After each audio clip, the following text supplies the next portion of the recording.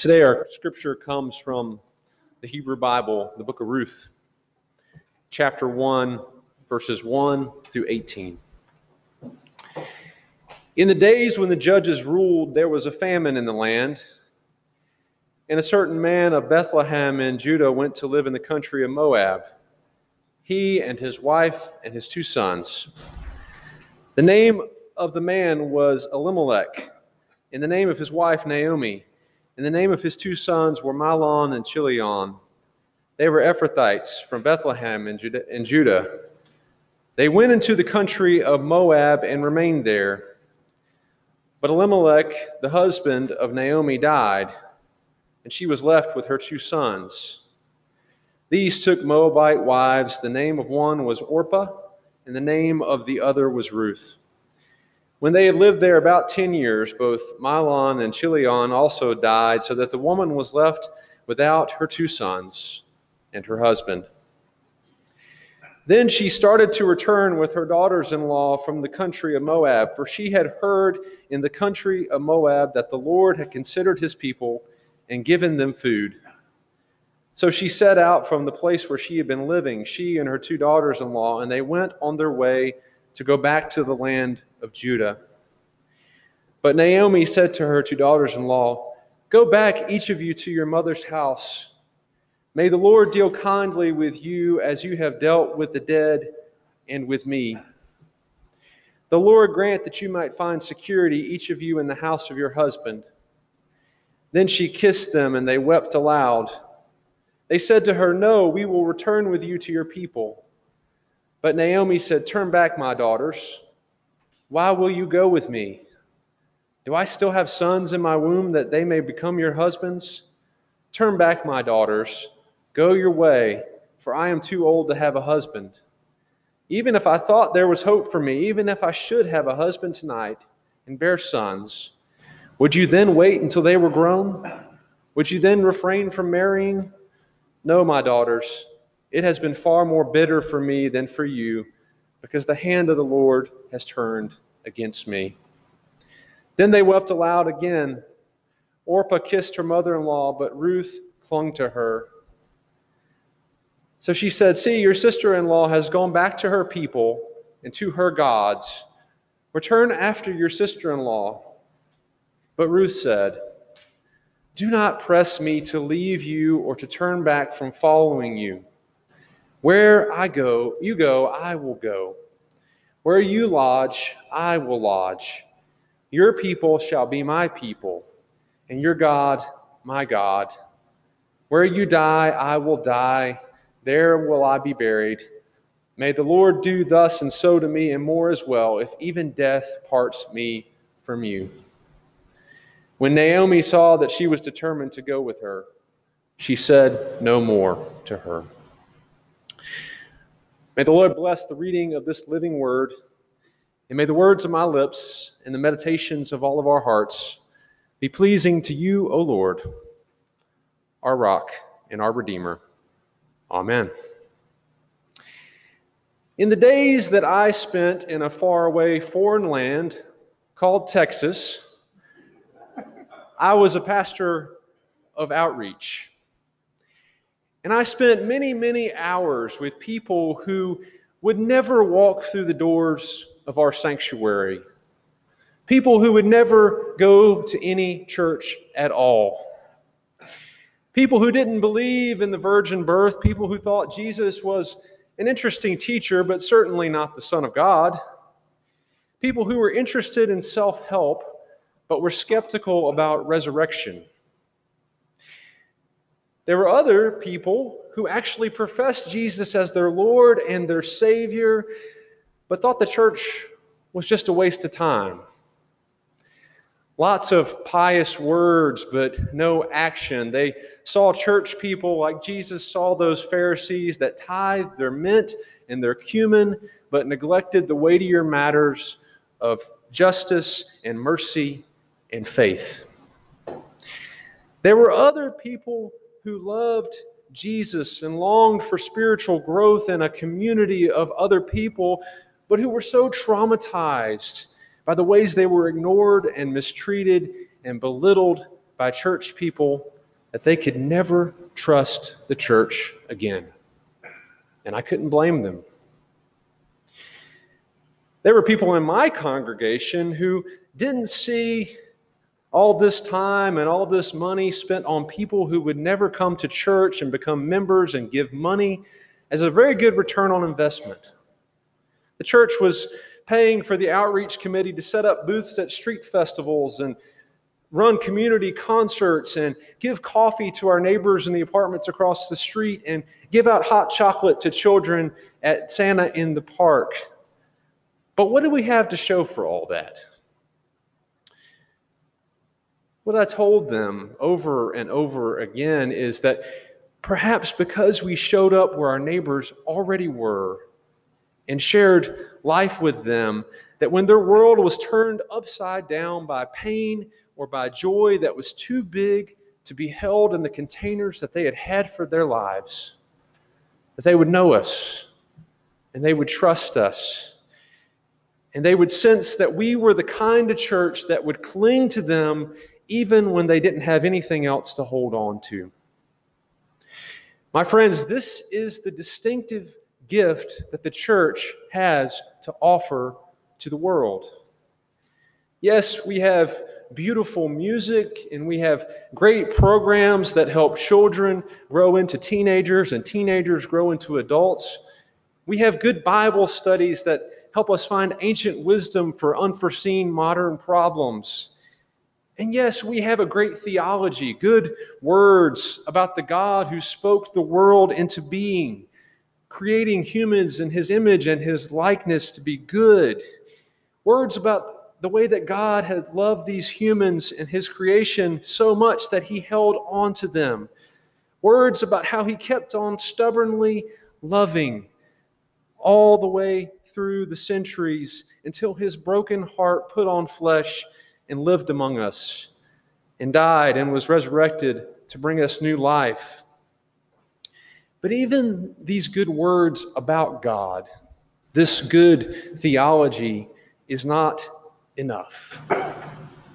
It is not enough unless those divine words become flesh in our real lives. Unless we become like the God who stubbornly refuses to let go of us. Unless we become like Ruth. God's word became flesh in Ruth's life. And that word was the Hebrew word chesed.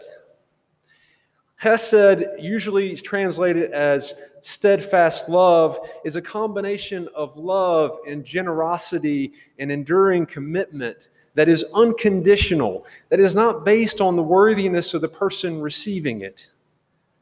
It is the most common way that the Hebrew Bible describes God.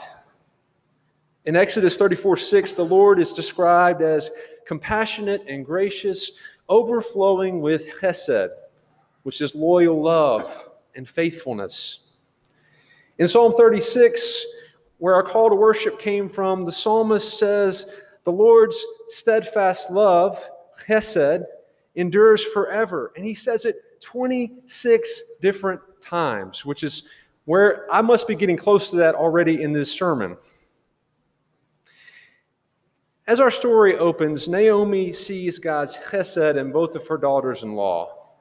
And in verse 8, prays that the Lord will return that same kind of loving kindness to them that they have shown her and they have shown her family. Naomi came to their land as a stranger, as she and her husband and her sons moved from Bethlehem to Moab to find food. And there were historic tensions between Moabites and Israelites, but we don't see any of that in this story. Orpah and Ruth were not only faithful wives to Naomi's boys, but what I read in between the lines is that they were faithful to take care of Naomi long after her husband passed. And now, remarkably, they are on the road with her, leaving the land where they had spent their entire lives, moving far from their families to seek food and help, this time in Naomi's homeland. And as they walk along, suddenly Naomi stops in her tracks. She has an epiphany. She doesn't want these women to suffer the same fate that she did. She wants a future for them with new husbands and new families, and she does the most loving thing she can think of. She gives them permission to go home, even if that means that that's going to leave her more vulnerable and alone as she goes on her way. And that is Chesed. But remarkably, Orpah and Ruth respond with more Hesed. They say no. They refuse to leave. They stay right there, clinging to Naomi. Naomi insists a second time that they go home. And Orpah says goodbye and weeps and goes home. But Ruth still clings to Naomi. Naomi tells Ruth to go home a third time, but she shouts, "Do not press me to leave you or turn back from following you." Do you hear the emotion catching in her throat? Do you hear the fierceness, maybe even the anger? Have you ever been giving everything you have to somebody you love, and they say, no, I'm fine. I don't need you. That is what Ruth is feeling. And sometimes when that happens, you just have to get in their face and say, I am loving you anyway. She goes on to say, where you go, I will go. Where you lodge, I will lodge. Your people shall be my people. Your God shall be my God. The Hebrew has no verbs in that last sentence. It just says, your people, my people. Your God, my God. And that is fitting because it tersely communicates the unbreakable connection that Ruth already has with Naomi and already has with the God of Israel. Where you die, I will die. There I will be buried. May the Lord do thus and so to me and more as well, if even death parts me from you. After this dramatic speech, the narrator tells us that when Naomi saw that she was determined to go with her, she said no more to her. Was Naomi so overwhelmed with gratitude that Ruth stayed with her that she was speechless? Or did Naomi just give up, realizing that Ruth was too stubborn and it was pointless to resist? Or was Naomi mad that Ruth wouldn't leave her alone? Did she resent Ruth because every time she saw her, she would see all that she had lost in Moab? We don't know. But we do know that Ruth's chesed, Ruth's stubborn love, hangs on. Unlike most of the other stories in the Hebrew Bible, God is not an obvious actor in Ruth. The narrator does not tell us that God speaks directly with Naomi or Ruth or Boaz or anybody else. God does not act in these dramatic, visible ways to intervene in the events of the story. The only time we hear about God is in the words of the characters speaking to each other as they try to make sense of what is happening in their lives. Yes, the hand of God who brings the rain and causes the plants to grow is seen by Naomi in the news that Bethlehem has a harvest while Moab is still suffering in famine. But if Naomi can move her gaze down from the heavens and down from the horizon beyond which her homeland awaits, she will see the stubborn love of God putting on flesh in her daughter-in-law Ruth. And she will feel the stubborn love of God in the arms of Ruth that cling to her. I give thanks for the story of Ruth because it helps me believe that God's stubborn love can actually be found in this world.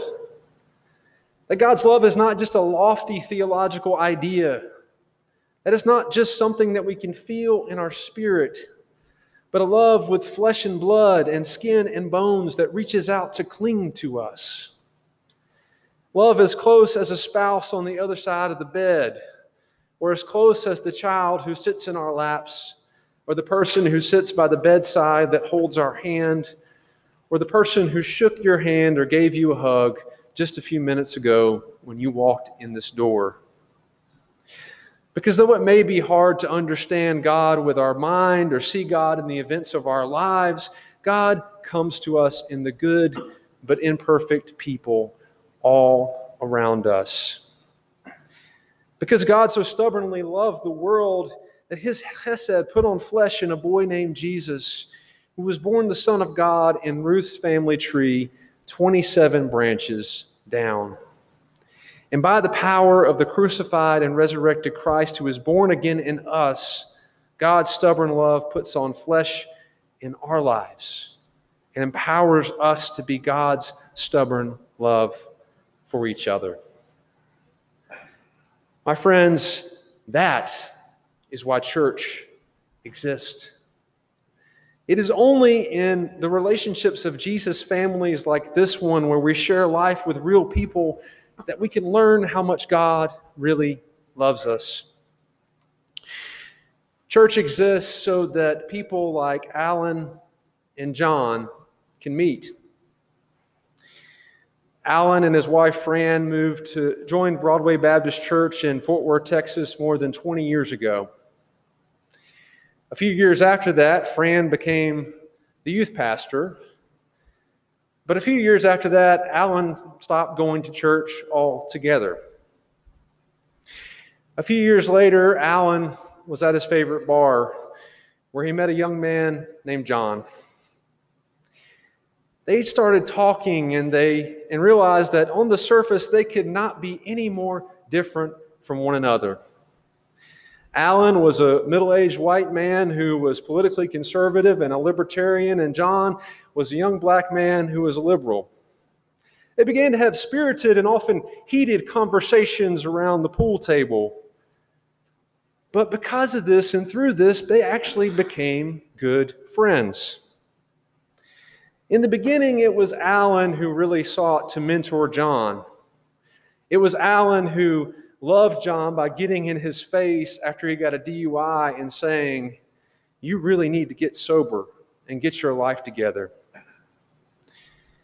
A few years later, Alan got devastating news of late-stage brain cancer.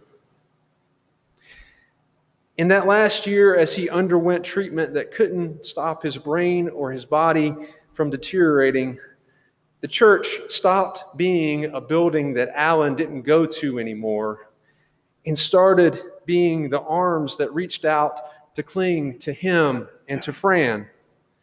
And he started coming back into the building too. Alan had a wonderfully dark sense of humor, and so he threw himself a pre-funeral party at another bar where friends told stories and jokes, and he sat on the stage and he played guitar, and he said what he most wanted to say to the people he most loved. Now, there were some Baptists that came that night to that bar who never thought they'd be in a bar, and there were a lot of Alan's friends who never thought they'd step foot in a Baptist church, and some of them actually did, but that's a part of the story for later. In his parting words that night, Alan said, "Going through cancer has shown me that I need a community."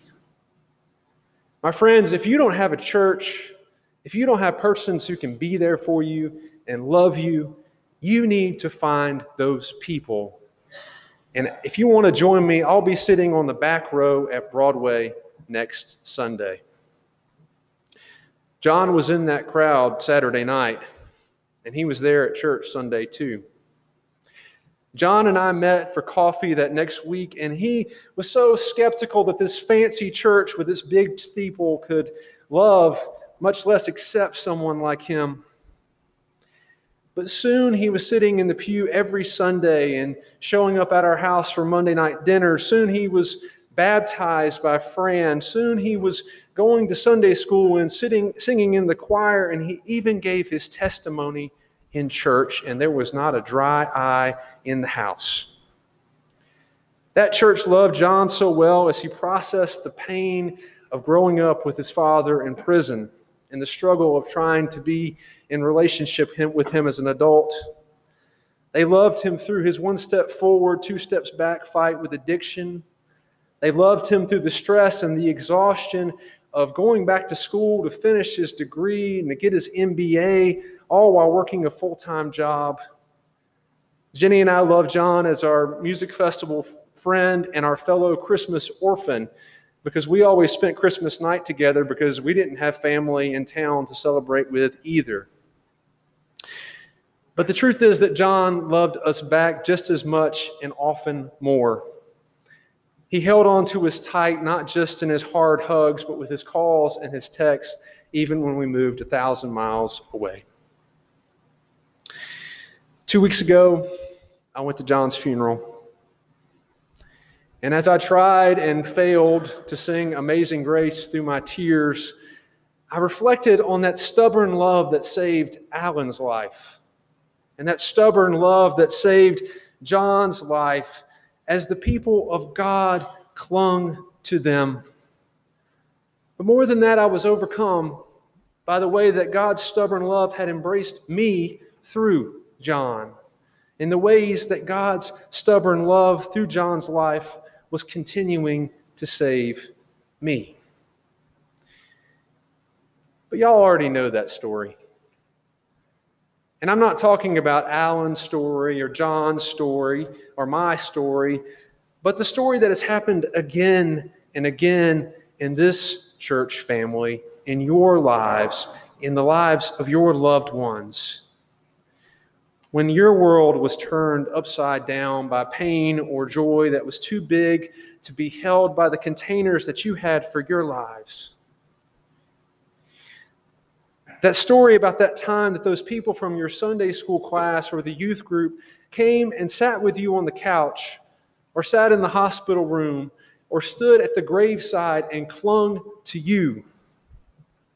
That time that the followers of Jesus held you when you had nothing else to hold on to you.